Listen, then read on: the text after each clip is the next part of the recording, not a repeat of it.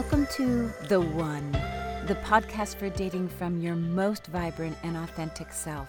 My name is Gina Catherine, and I am a confidence coach for love and sex. We know that we need to love ourselves, but nobody explains to us how to actually do this.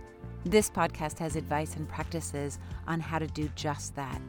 My mission is to help women deeply connect to their bodies, hearts, and minds. When we know, accept, and love ourselves, we draw in amazing partners and incredible experiences. I offer these words from the perspective of a usually straight, cisgendered, divorced, middle-aged white woman. It is my heartfelt hope, though, that there are nuggets for anyone to use in their sex, love, and relationships. In this podcast, I will invite you to let go of the piece of you that hopes for love but is skeptical, and ask you to believe and take action in dating from a place of deep self-worth. The one exists, and they are you. With that, let's dive deep into this week's episode of The One. The last two episodes on intimacy were missing a crucial element in the intimacy topic, and that is what happens when your bid for intimacy fails. Rejection sucks for all of us. This fear of rejection is one of the top reasons that people share with me when I ask them why they're not dating when they want a relationship. But rejection is universal. Everyone has been rejected at one time in their life. Maybe it was their fourth grade crush mocking the handwritten Valentine. Maybe it was the sneer you got when you asked someone to dance in the club. Maybe it was a request to reconcile with a friend. Maybe it was asking your longtime partner to shower with you. None of these are easy to handle. Here's how you might put these types of rejections into perspective, though. First, and so important, is do not make the rejection mean something that it does not.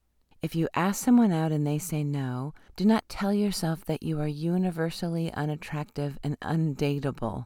If you kiss someone goodbye after a lovely dinner date and they just jump into their car directly after, do not make it mean that they are not interested, or that your breath smelled like gravy, or that you just blew it.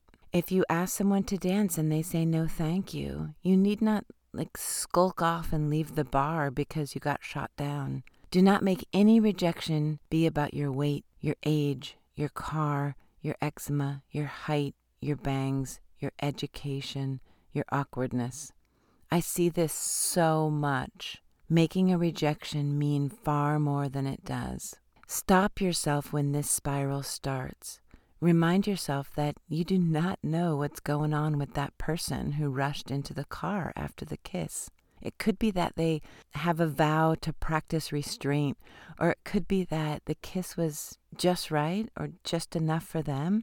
Or it could be that your breath does smell like gravy. You don't know. You are not a mind reader, and you're doing yourself a disservice if you spin about this. When you feel yourself guessing and making it mean something, try to chuckle, tell yourself, it makes sense that you're worried about this, but you're just going to let it be about this one isolated no. When you feel rejected, ask yourself some of these. Is this rejection, or is it just perceived rejection?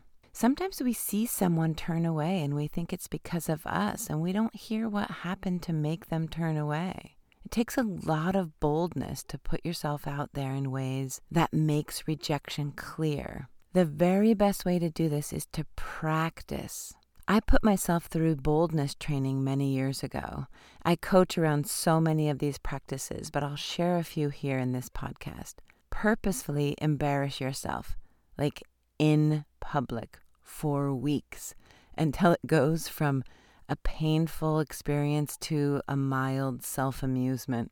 And it will. I went from not even wanting someone to see me do a lunge on the running path to purposefully skipping and wildly swinging my arms in a non-athletic way. Before COVID, I made myself sit right next to a couple in a near-empty movie theater. I took a long time ordering. I asked questions that made me sound foolish. I wore clothes that did not make any sense to be on my body together at the same time, and nothing bad happened. The benefit in some of this boldness training was that I got used to surviving embarrassment, and these little practices were instrumental in finding my confidence. And when I did get rejected and I felt embarrassed or foolish, it had far less of a charge. It was not a shock to my system. It was just a no in that moment, and I could handle the discomfort. No big deal. I personally knew that in rejection, two things loomed horrifyingly large to me. One was that I would be thought unintelligent, and two, that I would be misunderstood. And so I went hard on putting myself in situations during my boldness training that brought up these fears. I let myself appear dumb. I let myself be misunderstood. And then I celebrated the shit out of myself for these weirdly satisfying trials I put myself through. They taught me that my intelligence is not validated externally. Whether or not anyone finds me smart does not make me smart. It doesn't make it true or not true. At the beginning, this felt awful. My heart raced and I felt nauseous, and I was propelled to try to explain myself. But it became easier and easier until I found myself secure and wondering, why had I ever needed validation from a stranger or anyone for things that were beautifully and uniquely clear to me within myself? I had walked on the coals during this boldness training, and I was fine. The next thing to ask yourself is, do I care? So many of us are incredibly focused on being chosen that we don't even give enough thought to, is this someone I would choose? Do you care if someone did not text you back after a date? Had you followed up but not really been that into it, and it just feels fine to let it go? Check in with yourself to see how the situation feels to you. We sometimes just move forward on autopilot, but dating is the perfect time to practice checking in with how the situation, the potential, the person sits with you. Is it a mutual choosing? You're not awaiting selection in dating. You're looking, smelling, tasting, and seeing if you like this person too. Another thing to ask when you're faced with this feeling of rejection is, how much of this is mine? Meaning, know where you're most sensitive to rejection. When someone rejects you physically, when someone ignores you, when someone acts differently with their friends than when you're alone together. How much of this gets magnified because it's attached to a lot of pain from your past relationships or from your childhood? You will need to talk about this to someone else, to yourself, to the partner.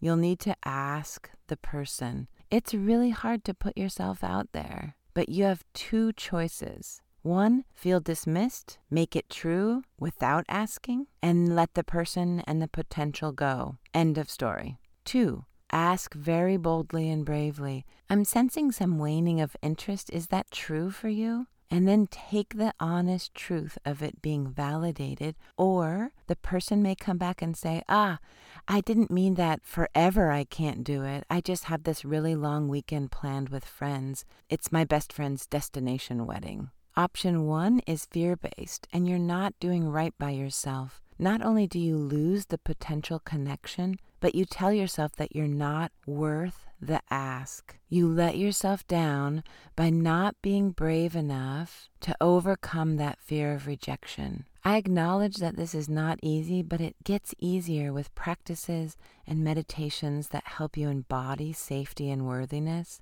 It gets easier when you give yourself first what you might be seeking from others. When you begin a relationship, being very honest about what you want and being very present and awake from the start makes it much easier to move through rejection just on a case-by-case basis. But what do you do when you're already in a relationship and feeling rejected, like in general? The story that's running through your brain is, my wife is no longer attracted to me. My husband is too busy to listen to my heart. My partner is repulsed by what I look like now. All of these seem insurmountable and so painful. So where to start? I often begin relationship coaching with an exercise from Byron Katie. When one person states something as if it's a fact, start by asking, is this true? And then ask, can I absolutely know this is true?